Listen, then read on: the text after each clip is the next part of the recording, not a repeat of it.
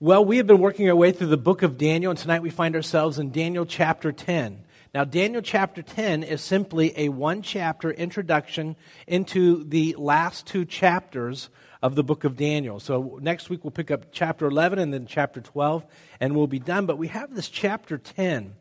I want to make an observation about Daniel, and it is, as you look at his life, one of the things that we've seen, flip back to chapter 9 in verse 3. And we've seen this all through the life of Daniel. He's constantly spending time with the Lord. But in Daniel chapter 9, verse 3, you'll recall from 2 weeks ago, it says, "So I gave my attention to the Lord to seek him by prayer and supplications," underlined with, what's that word? Fasting, sackcloth, and ashes. You know, it's interesting that Daniel is a man of prayer and fasting. As a matter of fact, one of the interesting things that you will find as you study through the Bible, that anybody that God used in a mighty way was a person of prayer and fasting. And tonight, as we go through the book of, or the chapter here that is before us, I want to make tonight just a couple of observations and maybe highlight some things that we haven't been able to highlight as we've been going through. So we pick it up in chapter 10, verse 1. It says, "In the third year of Cyrus, king of Persia, a message was revealed to Daniel, who was named Belteshazzar." You'll recall that was his Babylonian name that was given to him.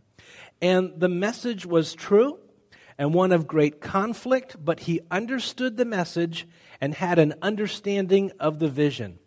In those days, I, Daniel, had been mourning for 3 entire weeks." Underline 3 entire weeks, 21 days. "I did not eat any tasty food, nor did meat or wine enter my mouth, nor did I use any ointment at all until the entire 3 weeks were completed." As we begin chapter 10, we notice that Daniel, he says he's not been eating. Daniel has been fasting. It's in the third year of Cyrus the king, and so something's going on that's causing Daniel to really want to spend some time intensely in a time of prayer and fasting. What could it be? Bible scholars suggest that it was in the first year of Cyrus the king that Cyrus declares that the Jewish people can leave Babylon and they can go back to Jerusalem. Tens of thousands of Jewish people are now living in Babylon, and now they are free to go back to Jerusalem, back to Israel, and very few actually make the trip back to Jerusalem. Daniel at this point is probably in his 90s. Some suggest that he might be ill. Some suggest that he just is too old to make the trip. But for whatever reason, Daniel doesn't go back. But this obviously bothers Daniel that the nation is finally allowed to go back to Israel, and they just don't go. Now, Daniel has been fasting for 3 weeks, 21 days. And as he fasts, this is an interesting thing because as you read in verse 3, he says, "I did not eat any tasty food, nor did meat or wine enter my mouth, nor did I use any ointment at all until the entire 3 weeks were completed." And so there is, Bible scholars suggest, 2 types of fasting. Some suggest there is the absolute fast where it's just simply water, no calories, no food. And some suggest that Daniel is on a partial fast, and if you study fasting, you'll hear people refer to it as a Daniel fast, where he's just not eating, well, again, tasty food and wine or meat. I don't know what else he was eating, if he was eating something, but some people suggest that he's just fasting, limiting what he's eating, but maybe eating some other things. And there's a school of thought that holds that. Personally, my opinion is that in a fast, it's no food, but not everybody holds this. Daniel says, "I'm not eating these things." He's not saying that he's eating anything else. He's just saying, "I'm not eating these things." So some people think that he's reduced what he's eating, which would be fasting, and some people think he's not eating anything. And I'm of that opinion, but I could be wrong on that. I'm not, but I could be. So, but you decide. But it's interesting to me that every person in the Bible that God uses in a mighty way, every person that God moves through in a significant way, is a person of prayer and fasting. It's also interesting to me that anytime an individual fasts in the Bible to spend time alone with the Lord, seeking the Lord, and a time period is given when it's an individual, it's always at least a 3-day period. Now, there are times when God has an entire nation fast for a day and certain things like that, but that's just an observation that I put out. So the question is, what would be the implication for you and I, good Gentile stock, living in South Florida in 2004? Well, a couple of things that I think would be implications or applications for us. Interesting to notice there on your outline that Jesus began his ministry by fasting. Now, would you say that God used Jesus in a significant way? Absolutely. But it's interesting to me that here's a man who is as close to his heavenly Father as any person has ever been, and yet before he begins his ministry, he begins with the 40-day fast. Notice what it says. It says, after he had fasted, speaking of Jesus, 40 days and 40 nights, he then became hungry. It's interesting. After he had fasted 40 days and 40 nights, then he became hungry. Now, I fast in the morning, and by about 2 o'clock in the afternoon, I'm ready to eat the dog. But Jesus, it's 40 days, and then after that, he becomes hungry. Well, a couple of things I want to point out here is I noticed that God is using Daniel in a significant way.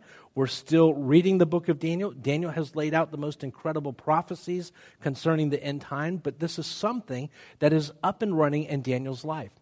Notice number one in your outline, that Jesus assumed that we would fast. Interesting verse. Jesus is speaking and he says, but when, you have to underline the word when, you fast, anoint your head and wash your face, so that you may not be seen fasting by men, but by your heavenly Father who is in secret. And your Father who sees in secret will repay you. It's interesting that Jesus is speaking to a group of people who are given to doing rituals, fasting, in order to be seen by men. And what they would do is when they were going to do something spiritual, and you can read all of the accounts of these things, if they were going to give somebody money there, and kind of like you have beggars there in the New Testament time, they would do things like they'd blow a trumpet so everybody would see, I'm giving money now, and kind of losing their reward in heaven, you might say, more drawing attention to themselves rather than really meeting a need. And not only that, but in a time of prayer and fasting, they would dress in such a way so everybody knew what a great sacrifice this was. And so he says, when you do that, don't do that. Just do it in a way that it's secret. It's between you and the Lord. But the part that I find so fascinating, he says, when you fast. And the idea is that this is just going to be part of what you do. So much so that there was a time in Luke chapter 5, there in your outline, it says, they said to him, the disciples of John often fast. Now I want you to underline that because we're going to come back to that. The disciples of John often fast. The disciples of John the Baptist, often fast and offer prayers. The disciples of the Pharisees also do the same. But yours eat and drink. And Jesus said to them, you cannot make the attendants of the bridegroom fast while the bridegroom is with them, can you? But, underline this, the days will come, and when the bridegroom is taken away from them, then they will fast in those days. Now, has anybody seen Jesus? Then we are in those days. And he says, and in those days, his followers would be people who are known by prayer and fasting. Now, I notice you're getting incredibly quiet as I say this. And because it's something that we all know that it's an area of our life that we probably need to be taking steps in at some point, but sadly many times for whatever reason we just aren't. So, okay, we see that we should fast. It's interesting, Jesus says his followers would, but why do we fast? Well, number two, namely for spiritual strength. The previous verse on our outline I had you underline, and it said, but the days, it says the disciples of John often fast. The disciples of John often fast. That's an interesting verse because now you look at the next verse under where it says spiritual strength.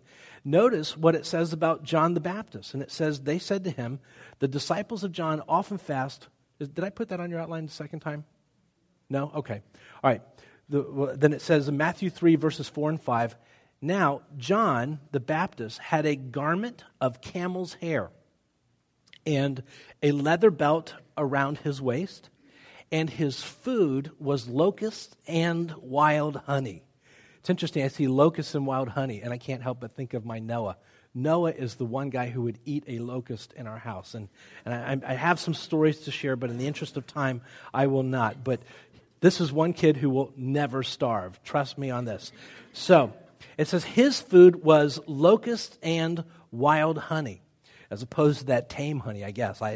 But it says, then Jerusalem was going out to him, and all Judea, that's kind of the country, and all the district around the Jordan. So everywhere, the entire country is coming out to hear this John the Baptist.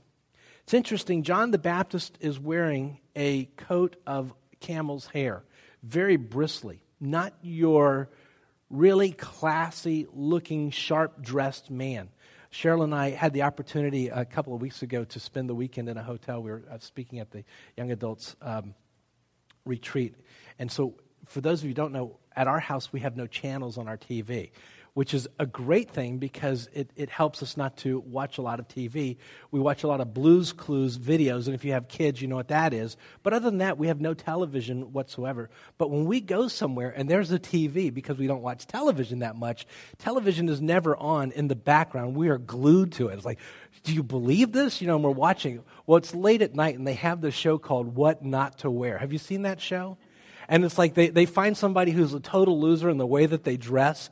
And we kept trying to turn that thing off and go to bed, but we had to keep turning it on because they had to say, what are you going to do with this person? And it's like the hour-and-a-half episode, And so we're watching that. This is John the Baptist, What Not to Wear. Kind of the thing that he would walk in and you go, ooh, it just doesn't look good. And it's interesting, he eats rather simply. He eats locusts, comes up to talk to him. He's got like a locust leg sticking out of his mouth like a toothpick. This is not your dashing and debonair kind of guy.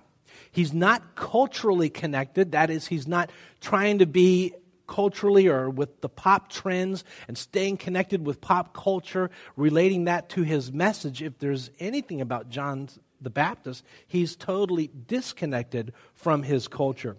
But it's interesting to me, not only that, but his entire ministry will last for about 6 months. And it says that the entire region, the entire country, is coming out to hear this man preach. What was it in his life? What was the source of power that was maybe so glaringly absent in all of the teachers who were in Israel? Why was everybody coming to John? Well, it's interesting to me that the verse that we read said that the disciples of John fasted often. Was that the connection? I don't know. But it's interesting to me that here's a man who doesn't dress sharp, doesn't eat the trendy foods, doesn't stay culturally connected, but whatever was taking place in his life and ministry was so powerful that the entire nation was coming to hear him. That strikes me as interesting. Well, one day, the disciples of Jesus are casting out a demon, and they run into a real roadblock. It's an exorcism, and they're frustrated because, you just got this stubborn demon, and he just won't come out. And so they're saying, what in the world is wrong? Where is our power? Why can't we get something done? And it's interesting that Jesus responds, and he says, this kind does not go out except by prayer and, what's that word? Interesting that the disciples had a certain amount of power, but all of a sudden they find that now they're in a time where there's an absence of power. And Jesus says, here is the solution. Here is the problem. It's prayer and fasting. Interesting, the Apostle Paul, notice what Paul writes about his ministry. He says, in weariness and painfulness, in watchings often, in hunger and thirst, in what? Fastings often. Underline that. Fastings often. In cold and nakedness. Now, I find this interesting. Here's a man who God used to start more churches than probably the rest of the disciples, the rest of the apostles combined. And he wrote most of the New Testament. Not only that, there was a time in his life when he is stoned for the gospel. He's been beaten for the gospel. It says that he's cold. He didn't have enough clothing to wear. But what keeps a guy like this going? And wouldn't you agree that we are still benefiting from the ministry of Paul the Apostle 2,000 years later? What could it be? Well, it's interesting that he has this incredible strength and tenacity, but he gives us a clue. And he says he He is in fastings often. Could it be that a lack of spiritual strength in our life could be directly related to a lack of what the Bible calls the method to gain that spiritual strength, where Jesus says, here's the problem. This type goeth out only, but by prayer and fasting. Could it be that there is a lack of spiritual strength in our life as individuals, possibly in our life corporately, because it is lacking in our life? Well, not only that, but fasting helps me listen. Might want to write that down. I love this because the apostles one day are gathered together, and apparently they have no agenda other than they want to spend time with the Lord. Here's what it says. In Acts chapter 13, it says, while they were ministering to the Lord, which is an amazing thing, that whatever they're doing is ministry. It's meeting the Lord's need. That's what that means. It's ministry. It's meeting his need. And it says, while they were ministering to the Lord and what? Fasting. Now, underline that. And fasting, the Holy Spirit said. And before I go any further, when was the last time you knew that the Holy Spirit had spoken directly to you in a way that changed your life, and you absolutely knew it was the Lord? Well, it says they were the Lord, and fasting, the Holy Spirit said, set apart from me Barnabas and Saul for the work to which I have called them. And so here's kind of the scene. The apostles are praying. Paul and Barnabas are there. They're not apostles at this point. They're just part of this prayer meeting. For whatever reason, the disciples say, let's get together and let's spend some time in prayer. And they're praying. They're seeking the Lord. It says they're ministering to the Lord. And in this time, it doesn't even say that they're seeking the Lord as far as asking him any specific questions. They're just fasting. They're praying before the Lord. They're ministering to the Lord. And it's in that time that it says that the Holy Spirit spoke. Now, I have to tell you, I am wary of people who come and tell me on a continuous basis, here's what the Lord said. I find that fascinating because, you ever meet people like that? You know, here's what the Lord said. They always have a message from God for me. And many times you look at their life and they say, Pastor, I was praying the other day and here's what the Lord told me to tell you. And I'm the pastor and I have to be polite. I say this here, I wouldn't say this on Sunday morning, but inside I'm thinking, I know your life. You're a mess. If God has something to say to you, why doesn't he tell you something about your life? Why is it always about my life? I'm doing everything I can to hear God from my life. You have a quiet time for 3 minutes to come in. Here's what the Lord said about you. And it's never good news. I am wary of people who hear from God more in a week than Moses heard in his whole entire life. Does that bother you? Absolutely. So here's the thing. I find it interesting that the disciples, the apostles, are going through life. They're getting together. They love the Lord. They're fellowshipping with one another. They're fellowshipping with the Lord. But they take a time out just to listen, just to pray and fast. Lord, is there anything that you want to say? And it's in that time of listening, that time of fasting, that the Holy Spirit speaks. And he speaks to the entire group, and they know that that's what God is saying. Set aside Paul and Barnabas, and that is a life-changing message where Paul and Barnabas launch out and they begin churches and a missionary journey, but it was in a time where they stopped, they fasted, and they listened. Well, have you ever had that time where you just stopped and said, Lord, I'm just going to fast, say no to some of these things, have my spiritual antenna up and say, Lord, just speak. I wonder what the Lord would like to say if there would be a time when you and I would slow down and focus in just for a day, a couple of days, if maybe there's some specific thing that he wants to say. Or could it be that maybe we don't want to hear? I've had those times. And so we have Daniel, and he has been fasting many times. And when he does, the Lord shows up. Another story there in your outline, the story of Anna the prophetess. You'll recall, Jesus has been born And it's time for Mary and Joseph to take him to the temple, kind of the ritual of what they do, kind of like a baby dedication ceremony. And so they take Jesus to the temple. He's a baby. There are thousands of people here at the temple on any given day.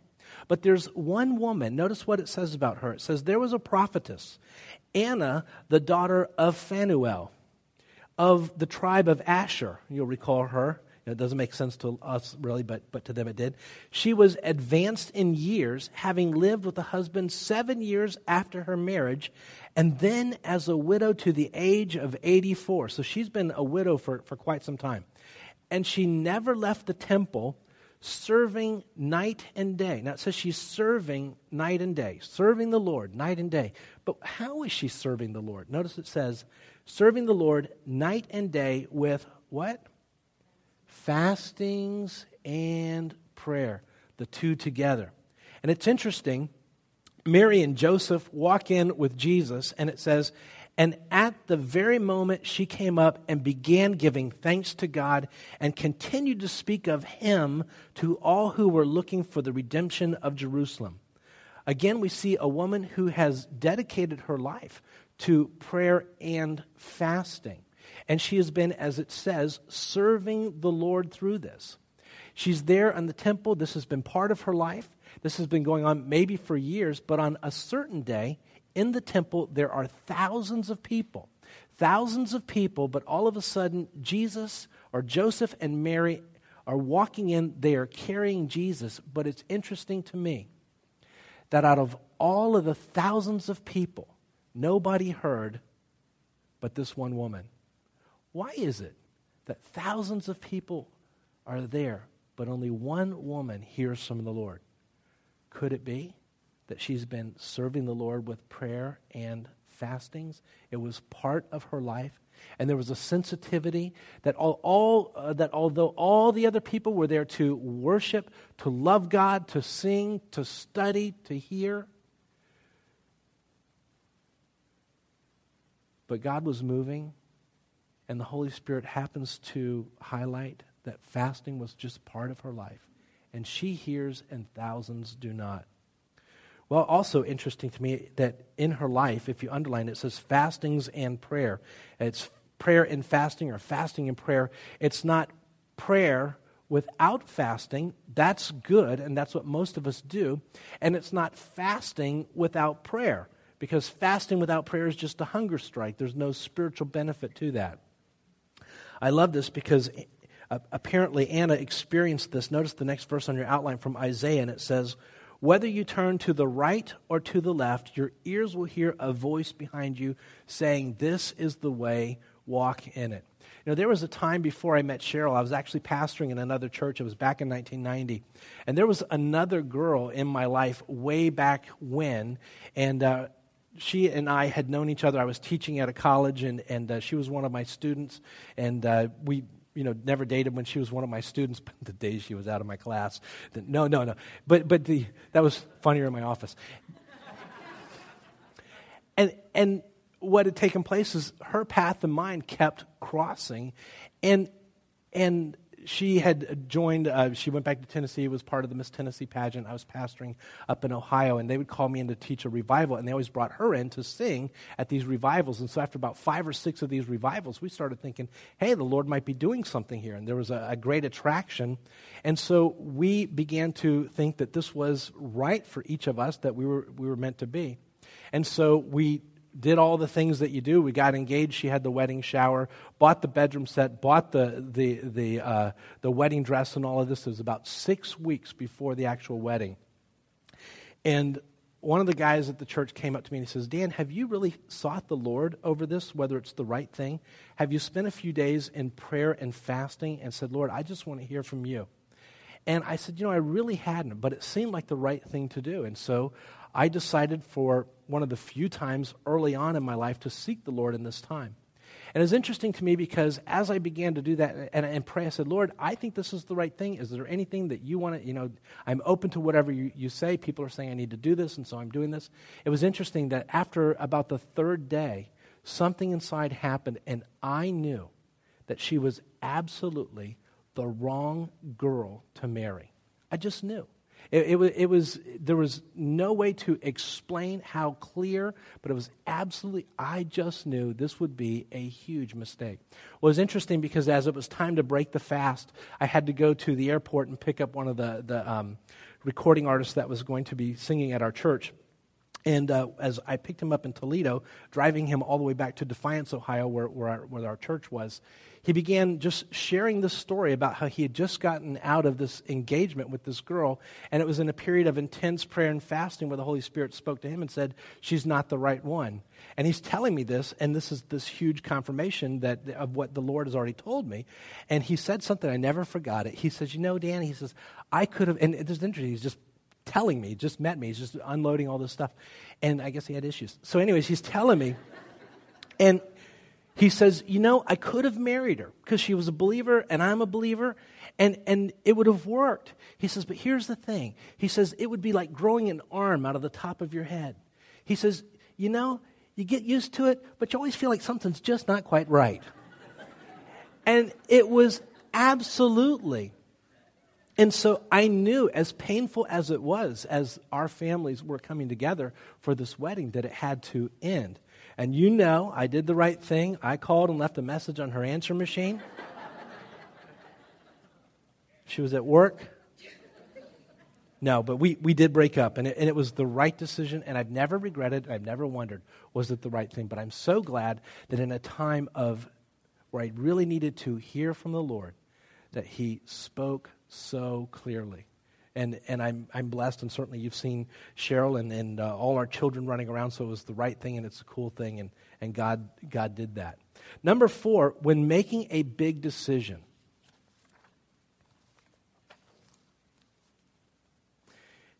in the Bible, in numerous places, when the believers came to the place where they needed to make a life-altering decision, they began by having a time of prayer and fasting.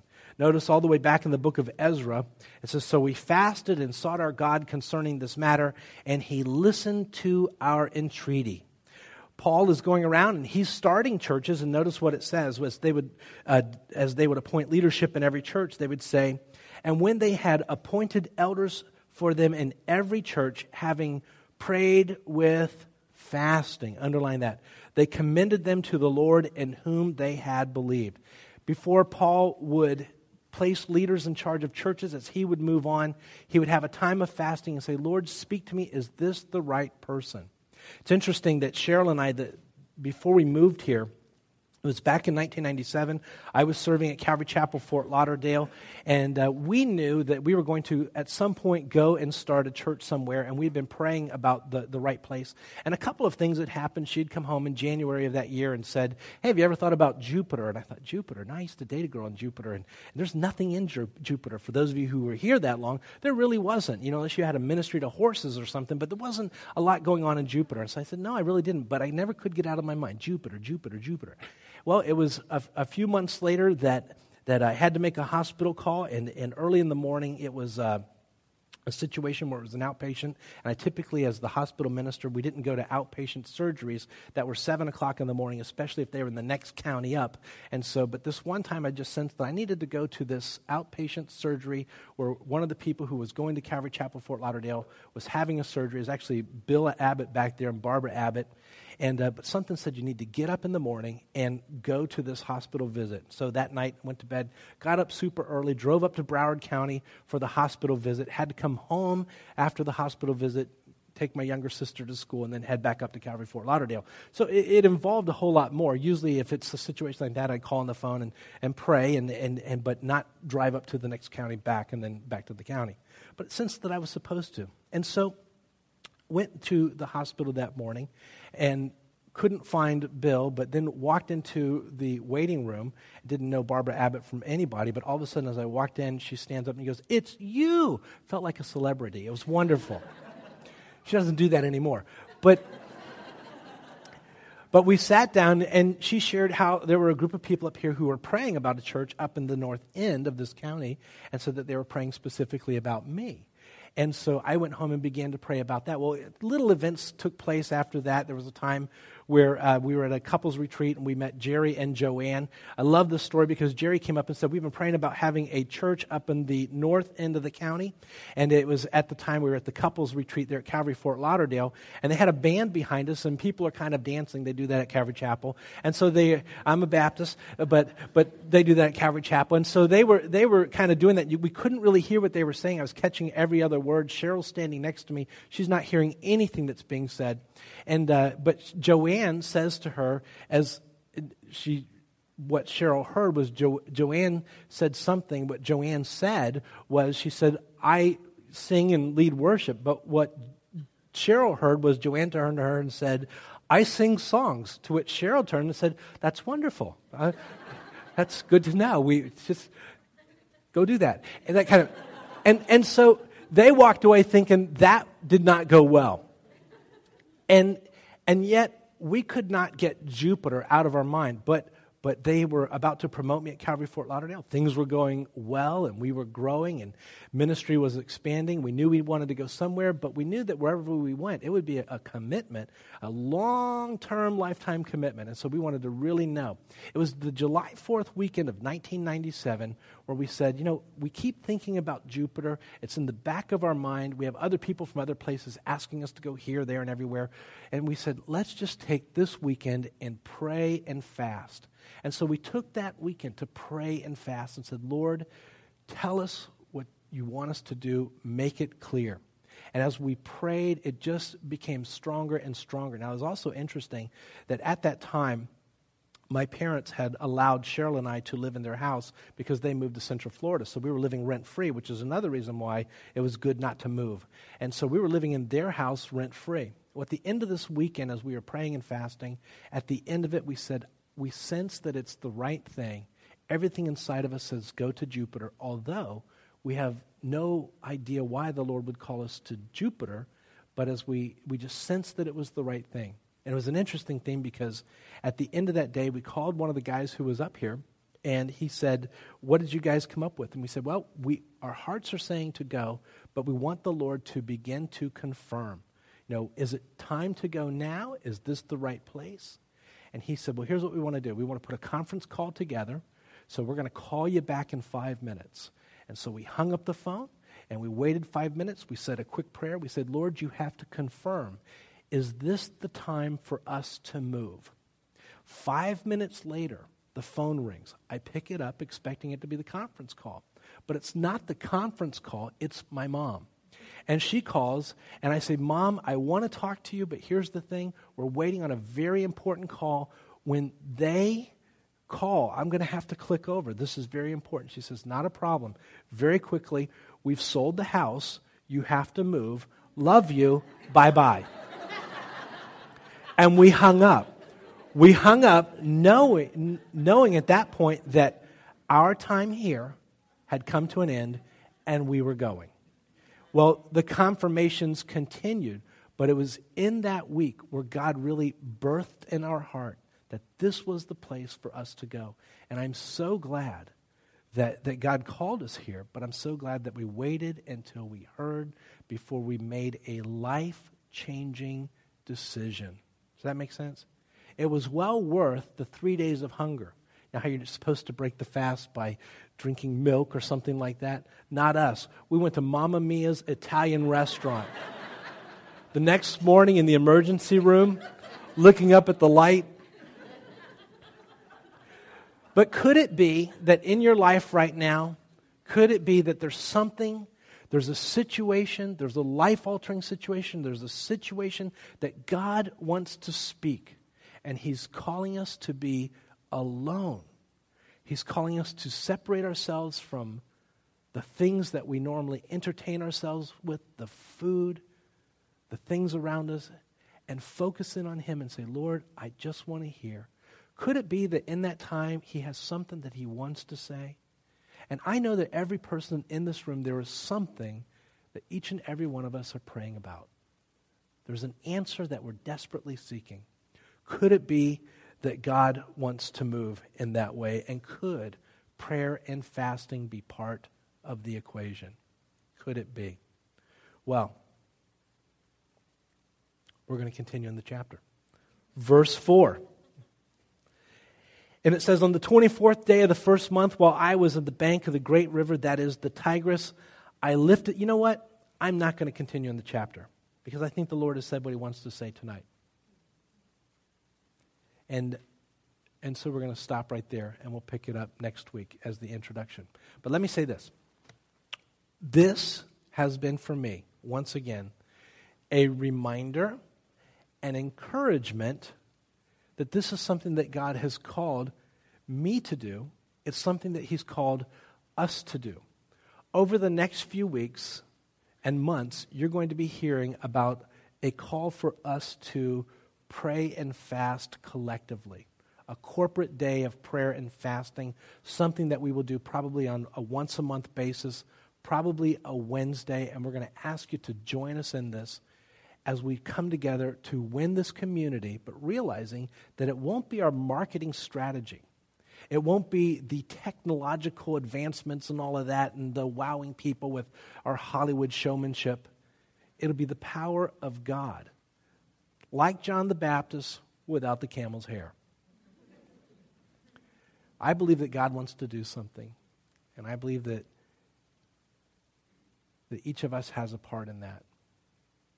And we'll pick that up next week. Let's close in prayer.